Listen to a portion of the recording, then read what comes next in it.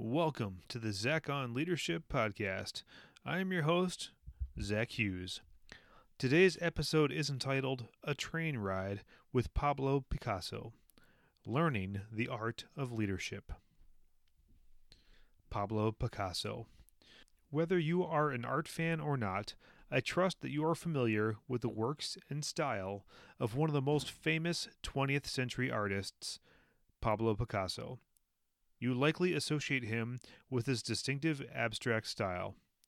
If you need a quick reminder for your mind's eye, you can take a look in the show notes for a link to his famous Guernica from 1937.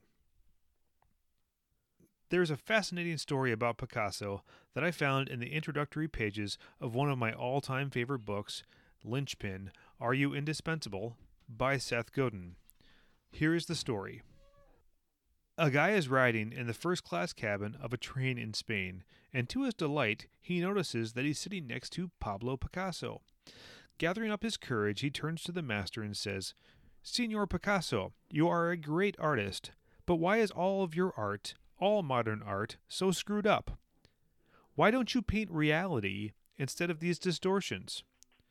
Picasso hesitates for a moment and asks, "So what do you think reality looks like?" The man grabs his wallet and pulls out a picture of his wife. "Here, like this. It's my wife." Picasso takes that photograph and looks at it and grins. "Really? She's very small. And flat, too." I love this story because it directly challenges our notion of reality. More specifically, it calls into question our ability to see reality for what it is. Is Picasso's art really abstract? Or is all art and communication an abstraction, just like the photograph in the man's wallet? I'll give an example from my personal life. I'm not a painter or sculptor like Picasso, but I do enjoy photography. Instagram photography. My favorite compositions are of natural scenery and adventures. I stand in amazement of a majestic scene, and it fills my heart with joy and my imagination with wonder. Then I take my camera out, snap a photo, and look at the result with severe disappointment.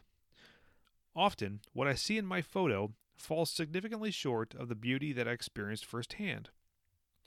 I'm improving my technique and have bought better cameras, but that has only partially closed the gap.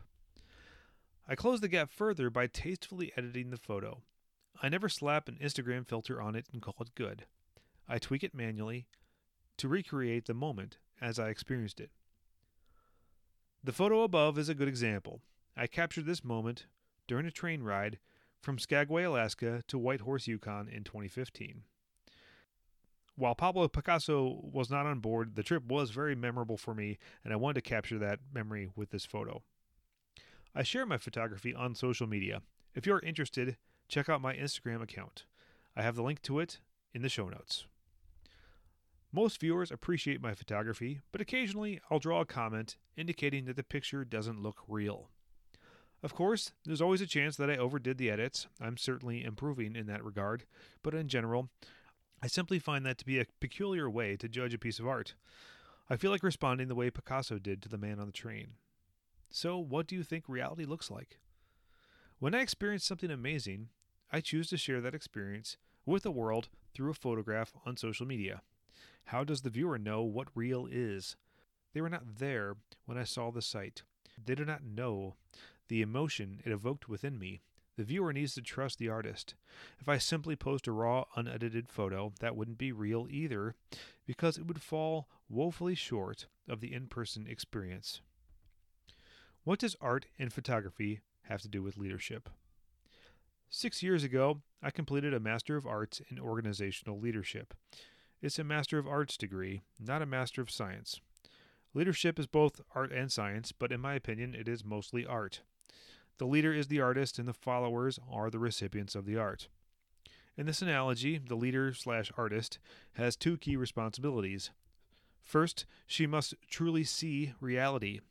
Then she must creatively communicate that reality.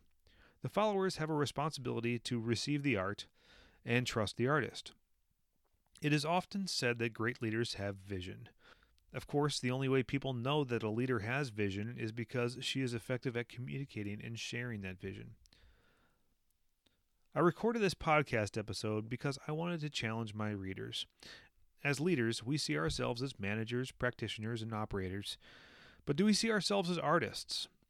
Picasso was one of the greatest artists of the 20th century, not because he made weird-looking abstract pictures, but because he found a powerful way to communicate the reality of his experience with an audience that had the eyes to see it.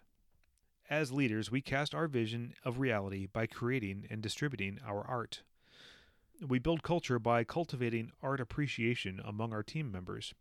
They receive the gift of art and become inspired to join us on our journey and enroll others in the movement. Like Picasso, we'll all encounter critics that claim our vision isn't real. Trust your skills as an artist. Trust your vision. Remember that your critics are holding onto a picture of reality that is small and flat. That is the art of leadership. That's all for this week's episode of the Zach On Leadership Podcast. If you're enjoying this show, please share it with your colleagues. Thanks, and we'll see you next week.